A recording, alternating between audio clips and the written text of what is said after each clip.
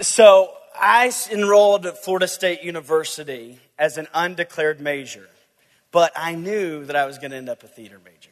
I knew from the time I was little I wanted to be an actor, but I just never wanted to be associated with theater types. I remember in high school I wouldn't join the Thespian Society just because I didn't want to be called a thespian. And so I started Florida State undeclared, but it didn't take long before I decided, no, this is what I'm going to do. I remember my very first acting class. It took place in a classroom underneath the stage. It was the coolest classroom. You had to go down this dark stairwell and then down this long hallway that was always dark. I don't know why they didn't put lights in it, but it was always kind of dark and creepy. And then you'd go into this classroom that was under the stage, and it was like a ballet, a dance studio. And so there were mirrors on the wall and a ballet bar. And so I'm in this acting class my first year, and one day I'm down trying to get into the classroom and the door's locked. And the door is never locked because there are classes in and out all throughout the day. And so this was odd to me. And as my classmates began congregating at the door, we're all looking at each other like, what in the world is going on?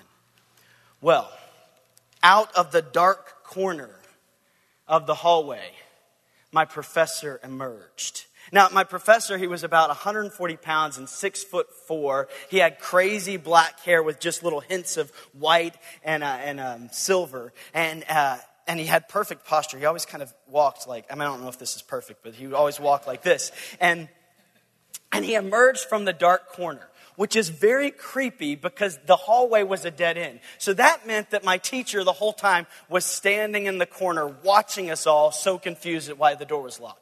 And so when he came out of the corner, he said, "Today we are going to explore mask. And I have locked the door because I don't want you to enter into the classroom and judge the mask. I need to first explain to you how masks work." And I'm sitting there, again, I wasn't really around theater types growing up. This was my first exposure. I'm thinking, this guy is a fruitcake. And I'm looking at my classmates thinking they've got to be thinking the same thing, but they weren't. They were like people who loved to be called thespians. So they were like shaking their heads like, oh yes, this is so exciting. And so he began to explain what we were going to be doing that day. And he said, what we're going to do is we're going to go in the classroom and there's masks all laid out on the floor. And we are not to choose a mask. We are to wait until the mask chooses us. And so once we had chosen our mask, we were to go sit in front of the mirror. And he said, I want you to look at yourself, not the mask. I want you to look at you. I want you to see deep inside your soul. And once you have done that, then you can look in the mirror at the reflection of the mask. And once you've seen deep inside the soul of the mask, you can look back at yourself and then back at the mask and back at yourself and back at the mask. And he said you needed to do that until you knew the time was right for you to put the mask on and to tell the mask story. Y'all, I thought this was some heebie-jeebie, and I did not know what I was going to do. And so, I'm looking around, and I'm getting no validation from my classmates. They were all really into it. We walk into the classroom, and, I'm trying to look like at the mask and wait for them to call my name, and none of them did. And after an appropriate amount of time I thought of looking, I decided I picked up a mask. And I walked over to the mirror and I sat down and I looked deep into my eyes and I didn't really see anything. And then I looked deep into the eyes of the mask and still didn't see anything. But as I'm sitting there, I'm thinking, I got to do something. Like my whole class is into this, and I'm going to stand out, and I'm going to get in trouble, and they're going to kick me out of the program. And so I remember sitting there, and my main thought in my head was just do something, just do something, just do something, just do something. And so finally, I put the mask on, and this is what I did.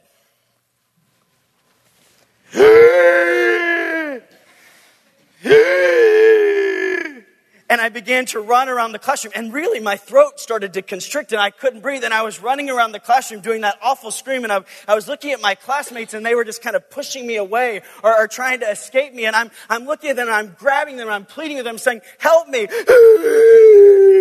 And nobody would help me. And so I ran over to the ballet bar on the wall and I grabbed hold of it and I let out a blood-curdling scream. And then I pulled the ballet bar out of the concrete wall, fell to the ground, tears streaming down my face, and I hurled the mask off. My professor walked over to me and knelt down and said, thank you. That was beautiful. Thank you for telling that story. So this morning we're going to talk about shame. Shame is what I feel when I tell you that story and I think about all the money my parents spent on my education.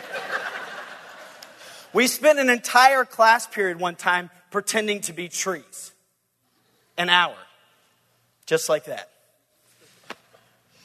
Shame, in all seriousness, is really difficult to talk about because we're ashamed of our shame. We, like the band Mumford & Sons, and like Macbeth, whom they quote, often look up to the heavens and scream out, "Stars, hide your fires. Let not light see my dark and deep desires." We don't want to look at shame. We don't want to even see it. We don't want to know it. We don't want anyone else to know it. And so oftentimes we don't talk about it. Also, shame often hides in guilt's shadow. So sometimes when we're discussing guilt, really shame is the culprit. You can see kind of the difference between guilt and shame beautifully illustrated in Nathaniel Hawthorne's The Scarlet Letter. I don't know if you had to read it in high school. I did, and I actually really enjoyed it. It was one of the ones I actually read. And if you remember the story, Hester Prynne starts off walking up the scaffolding with an infant in her arms and a scarlet A pinned to her blouse. You see, we learn that this woman had come to the New World in the late 1600s ahead of her husband, to kind of set up a new life for them. And while her husband was still off in England settling affairs, she became pregnant. Well, as punishment for her sin, and because she wouldn't reveal the identity of her fellow sinner, she was forced to wear a scarlet letter everywhere she went. Now, was Hester Prynne guilty?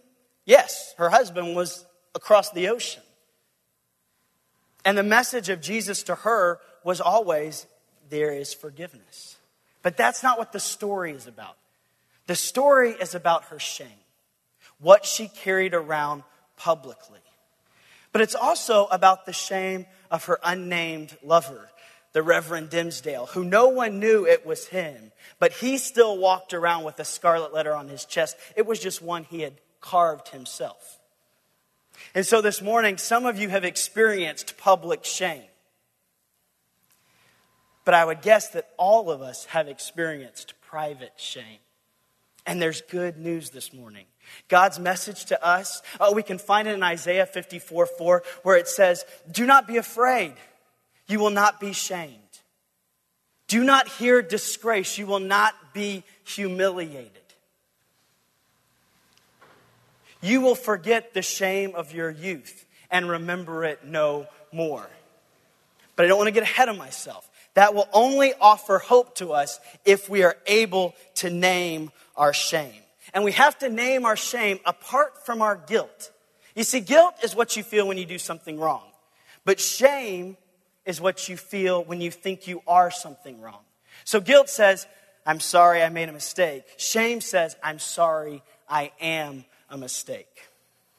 So I invite you this morning to look at shame. And specifically, to ask the Holy Spirit to show you where your shame is.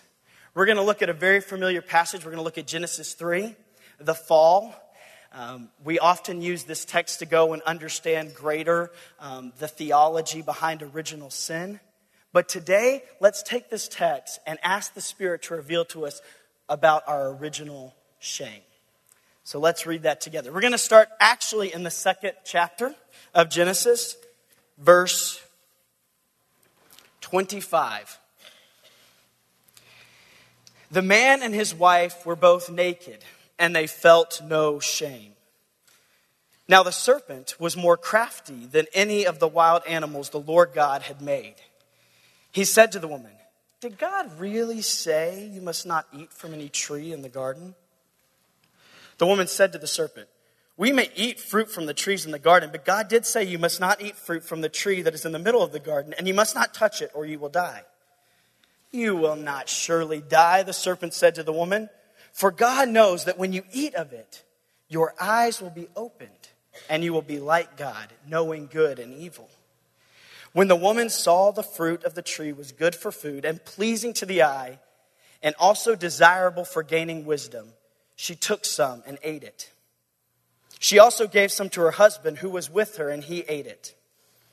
Then the eyes of both of them were opened, and they realized they were naked. So they sewed fig leaves together and made coverings for themselves. Then the man and his wife heard the sound of the Lord God as he was walking in the garden in the cool of the day. And they hid from the Lord God among the trees of the garden.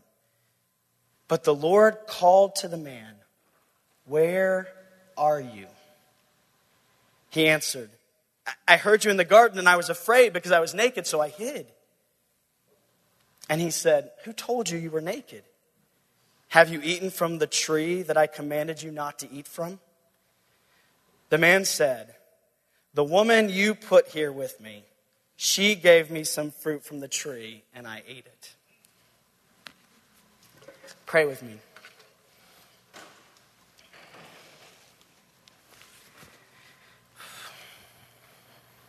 Father,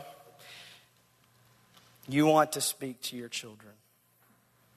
You want them to know the truth, and so I pray that you would do that this morning. I pray that I would not get in the way. In Jesus' name, amen. So, how does shame start? Let's start there. Well, we can see very clearly that once Adam and Eve had disobeyed, once they had sinned, they felt shame. It says their eyes were open, they saw that they were naked, and they began to cover themselves. So, shame follows sin. But I also think we get a clue that shame also precedes sin. Did you hear how Satan just slyly put in there that Adam and Eve weren't good the way they were? He made them believe that, you know what? You're not quite there. You're not really as great as you could be. And so in that lie, there's a sense of shame. Like, I'm unworthy. I'm not how I should be.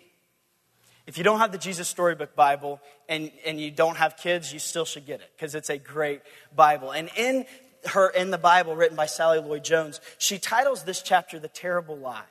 And she says that the terrible lie came into the world that day. It would never leave. It would live on in every human heart, whispering to every one of God's children, "God doesn't love me." So yes, we feel shame after we sin, but oftentimes we feel shame before we sin as well. Think about it. Think about the times that you've sinned and you've brought on suffering to yourself or to your family, and you feel the guilt of that, and you start to feel shame, like, I'm such a mess up. What do we often run back to make us feel better? Whatever shameful sin we did. So that shame is kind of like a circle. We go around and around and around. So our initial response to shame is to sin. But how else do we respond to shame? What I've loved about studying this passage is that in this small little story, we see how our first parents responded to shame, and it's the same way you and I respond to shame today, thousands and thousands of years later. What's the first thing they do? They make a covering for themselves. They look at one another and they say, I don't like you to see me like this. So I'm going to decide what I'm going to allow you to see. I'm going to present to you only what I want you to know about me. Essentially, they began to put on a mask. They began to manipulate their identity. I see this all the time working with teenagers. It's been my privilege to be the youth pastor here for the past 5 years. And as I was thinking of ways to kind of help us see the different masks we wear, I started thinking about our teenagers. So I'm going to share with you some masks that I see often in my ministry. But don't just not listen and think, oh, that's just teenagers, because I think these are the same masks that you and I wear. So as I tell you these, as I give you specifics of what I see in youth ministry, ask the Holy Spirit to show you what mask you are wearing. First one I see a lot is the good girl. She's successful and dependable. You can always count on her. And she rarely shows anger and resentment. No matter what people are doing to her, she just smiles and said, "Oh, it's okay. Don't worry about it. It's okay." I was at a conference once, and this counselor addressed this room full of people, and he said, "I challenge you to dislodge low self-esteem from excellent grades, almost perfect behavior, and a servant's heart, and you will find it will not budge." Sarah Jane, my counterpart in youth ministry, she says often that as a young child, she learned very early, if you were good, no one asked you questions about your heart. The other mask that I often see is the laid-back guy. Apathetic, just chill, nothing bothers me, I'm just so cool. He doesn't get excited about anything. He doesn't desire anything too much. He's simply satisfied experiencing risk and adventure through the safety of technology. Why? Why does he settle for that? Because somewhere he has heard you don't have what it takes. CNN just recently put out an article talking about how porn and video games have emasculated men. And what a perfect opportunity for the guy who thinks he doesn't have what it takes. You can pursue a girl that will never tell you no, and you can fight an enemy that will never draw blood. But he hides behind, I don't care, I don't need anything, I'm cool. Then there's the party girl, and she's interesting because she comes across as shameless. And you just say, wow, that person has no shame. But truthfully, shamelessness is one of the best covers of shame. She's often biting and sarcastic, really funny. You kind of want to be around her because you never know what she's going to do. But almost every time that I've been able to move further into a story of someone who comes across this way, I find a time in their life where they were made to feel really dirty. And then lastly, my favorite one is the theologian, the Bible scholar. And he takes his Bible and he uses it as a fig leaf. He often studies systematic theology and memorizes scripture for the sole purpose of applying spiritual truths to other people's lives, but very rarely to their own. This is the person that will flippantly quote Romans 8:28 when you're suffering. This person believes that if I just say the scripture enough, and if I just say Jesus' name enough, everything will be fixed. But their real fear is that it won't. So, we make coverings for ourselves. That's what we do with shame, to try to keep ourselves from being known by other people. But Keller makes an interesting point. Keller's a preacher from Redeemer Presbyterian Church in New York City. He says that when shame entered in, not only did it ruin the relationships between people, but that it was the ruin of our psychological relationship to ourselves. That we could no longer see ourselves clearly. That's when self-deception crept in. And you know that you're self-deceived. I remember when I got my first headshots in college, which is what you have to have as an actor. It's an 8x10, very close-up of your face. And I was so excited about my headshots. And I had done one of those crazy 24-hour diets. I think I had gone to the tanning bed. I maybe had my eyeballs plucked. I don't know. But I was feeling really good about myself. And this was back when we didn't have digital stuff. So I had to wait a week after the photos were taken. And I could not wait. And I remember getting the photos and opening that envelope and being so disappointed that what I saw in that huge 8x10 close-up was me. Somehow, in that week of waiting for the photos, I had imagined in my head that I was going to look like Brad Pitt. I really had thought that's what it was going to look like. And so when I looked at myself, I was like, that's not nearly as attractive as I thought I was going to be. But we all do it. You do it. You try on clothes. You have your best outfit, the outfit that you feel so good in. You strut around when you're wearing that outfit. You check out yourself in every mirror or glass that you can. And when you get home and you felt so good about yourself and you start undressing, you realize, wow, I'm not nearly as attractive as I thought I was. We all do that. We are self-deceived. We don't want to really know ourselves. And the mask that we choose to wear, we do at some point start believing that that's who we are. So that's the first. So the first thing is shame. What we do with shame is we begin to sin. Second thing we do with shame is we try to cover ourselves from others and from ourselves. The third thing is we hide. It's interesting to me that the text says, Adam and Eve then heard the sound of the Lord God walking. Where was he? I mean, one of the things they heard after they were created was, you are very good. You are very good. And then Satan came in there and started saying, you're not as good as you think. You're not okay the way you are. And where was God? Why could they not hear him? See, that's what happens when we stop allowing God to define us.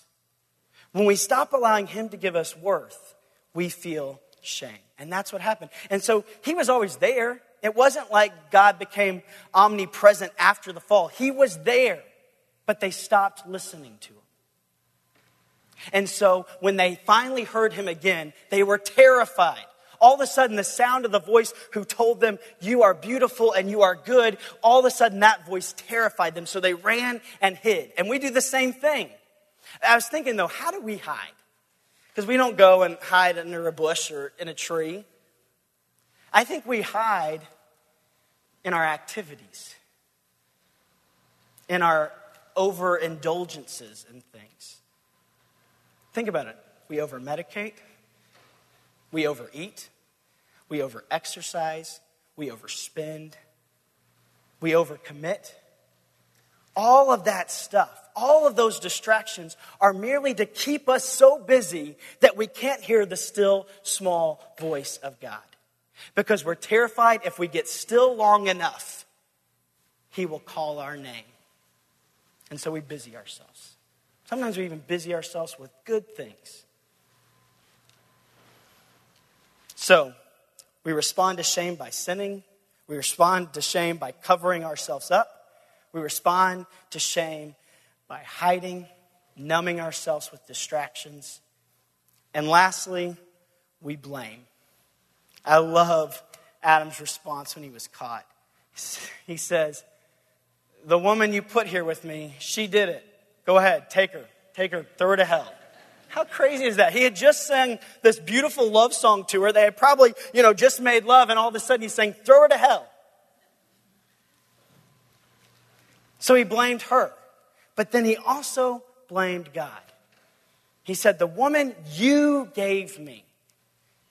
When we feel shame, don't you find yourself saying, God, why did you make me this way? If you really loved me, you would change me. You can fix this. It's your fault. I suspect you're feeling a little bit exposed right now, and I'm praying that the Holy Spirit is stripping away your fig leaves.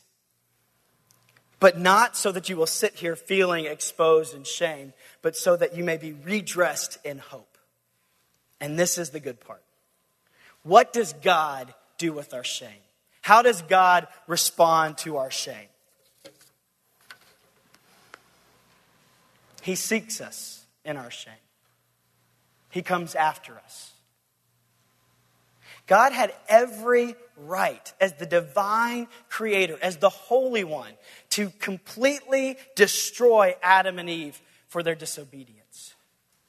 He had the right to say, sinner, come and stand before me. How dare you? But what does the text say?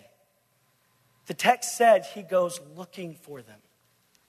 And he asks a question. Where are you? What do questions do in a relationship? They draw them in. They continue. So with our shame, God goes out looking for us, and he's begging and he's pleading with us. He's saying, trust me again with your shame. Let me speak to you again. I'm not going to yell and berate you. I want you to bring your shame to me. So God responds to our shame by going out and seeking us and asking us questions that invite us to trust him again. This is beautifully illustrated in the story of of the Samaritan woman at the well, found in John 4. If you haven't read Love Walked Among Us by Paul Miller, you should read it. And he paints this story so beautifully. But he says what's going on there is there's this woman in the middle of the day at the well alone. She's not at the well in the morning with all the other ladies or in the evening. She is alone, which means she's a shamed woman. And Jesus approaches her and says, "Can you give me a drink?" He asks her a question. He invites her to dialogue. And she, being the kind of woman who is comfortable with men, which if you don't know, you'll find out in just a second, she looks at him and says, "How can you ask me for a drink? You are a Jew and I am a Samaritan. We don't interact together. And not only that, you're a man and I'm a woman." And Jesus continues to dialogue with this woman. And you can kind of get this sense that this woman is being somewhat flirtatious. And Jesus keeps moving towards her. And at one point Jesus says, "Now go get your husband." All of a sudden, the woman's long-winded answers to her responses to him become very short. And she just says, "I do not have a husband." He's caught her in her shame. And she doesn't want to continue talking to him. But instead of letting her run and hide, Jesus moves more towards her. And he says, I know you have 5 husbands, and the man you are now living with is not your husband. I know. I knew that before I even started talking to you. God knew what Adam and Eve had done. He knew. He was there. So as he moves through the garden and seeks them out, he is not trying to find out what happened. He's trying to say, "Come and bring it to me. I was there. Let me show you that I was there. That time when you felt rejected and hurt and used, I was there. Come bring it to me. Bring the shame to me. That time you did that, yeah, I was there." What's amazing about this story with this woman is that she leaves there feeling seen and loved. What's she do? She goes to the town and she says, "You've got to come meet this man who told me everything I ever did. You've got to come see him. He told me everything I ever did, and he still loved me. He still wants me."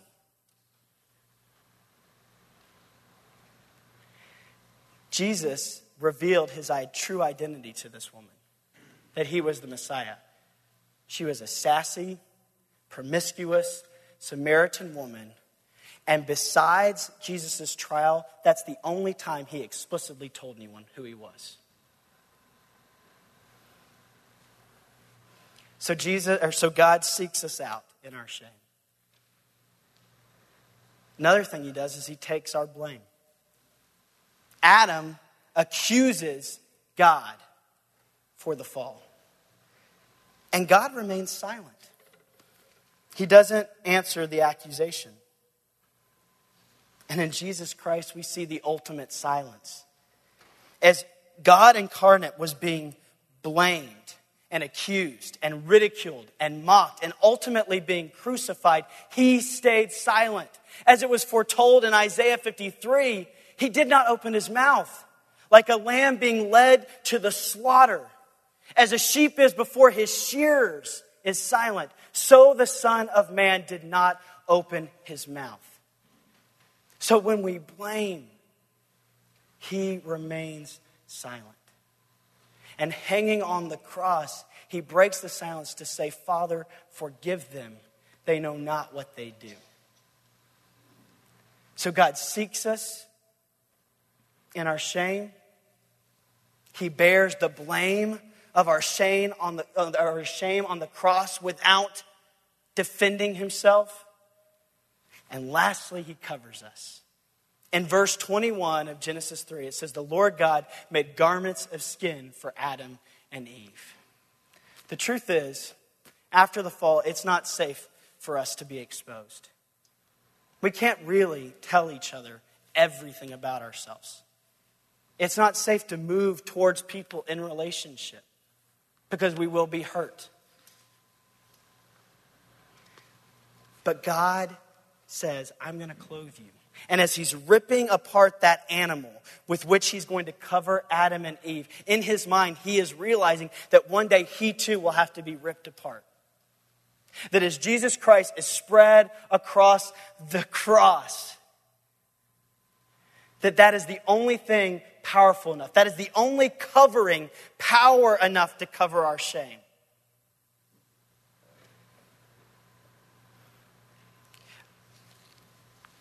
The Hebrews 12:2 is one of my favorite verses, and it says, "Fix our eyes on Jesus, the author and perfecter of our faith, who for the joy set before him endured the cross, scorning its shame." If you're feeling shame, think about that verse. Jesus endured shame. Why? For the joy set before him. What was the one thing that Jesus did not have? He had all the power, he had all the glory, he had perfect union with the Father and the Holy Spirit. What did he not have? He did not have us. He did not have you, and he did not have me. And so he endured all of that on the cross to yell forever, "You are worthy. You are enough. You are good enough for me to lay down my life for. You have tremendous value and worth." Yesterday I was in a little self-loathing place, which is what I normally get before preaching, and I wrote my buddy Eric, and I said, I'm making this all about me, and I'm making this all about my performance. And he texted me this: "Part of it is about you, and you're a great communicator. I pray you enjoy being as good as you are. Get out there and strut. You have the most powerful message in the universe, the gospel, and the truth preaches. Because of what Jesus did on the cross, I am worthy to proclaim this message to you. And you are worthy too." Let me tell you what was happening in college with the mask. I had just graduated from high school, and my whole world was disrupted. My view of God was shattered. My view of myself was shattered. Everything I had relied on to give me worth and security was taken away. My goodness, the reputation that I had, the fact that I was Christian of the Year, all of that was where I put all my worth. And when God allowed that to be completely disrupted, I didn't know what to do.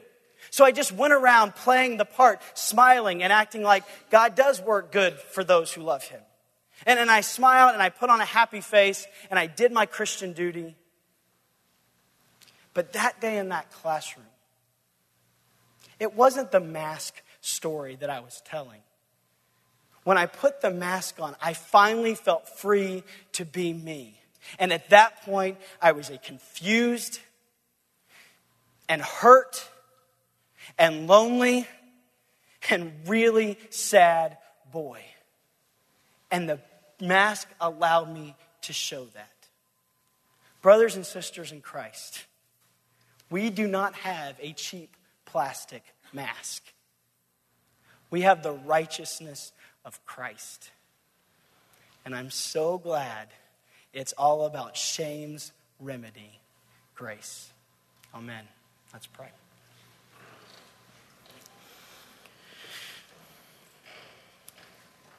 Father, you are seeking us now.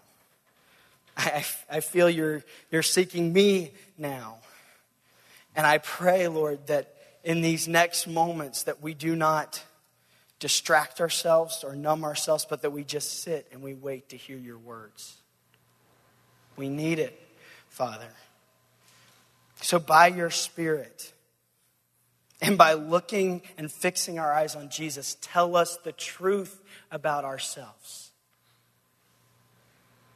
Thank you for providing a covering for us that frees us up to be truthful and to move towards people. Because we're not exposed, we're covered with your righteousness.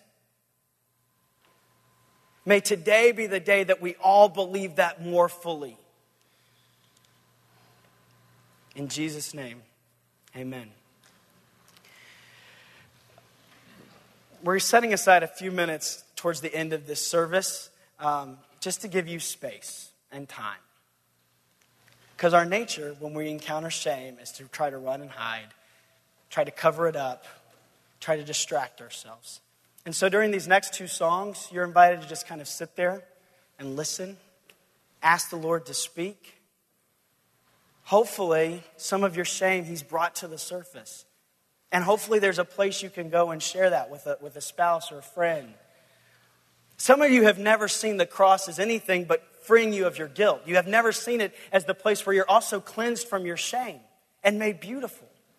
So I asked Maggie Moore and the children's ministry team, which Kim Johnson, I think, cut them all out for us. But those fig leaves in your program, that's for you.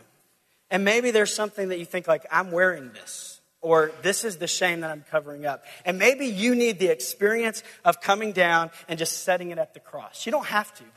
But during these next two songs, this is your space.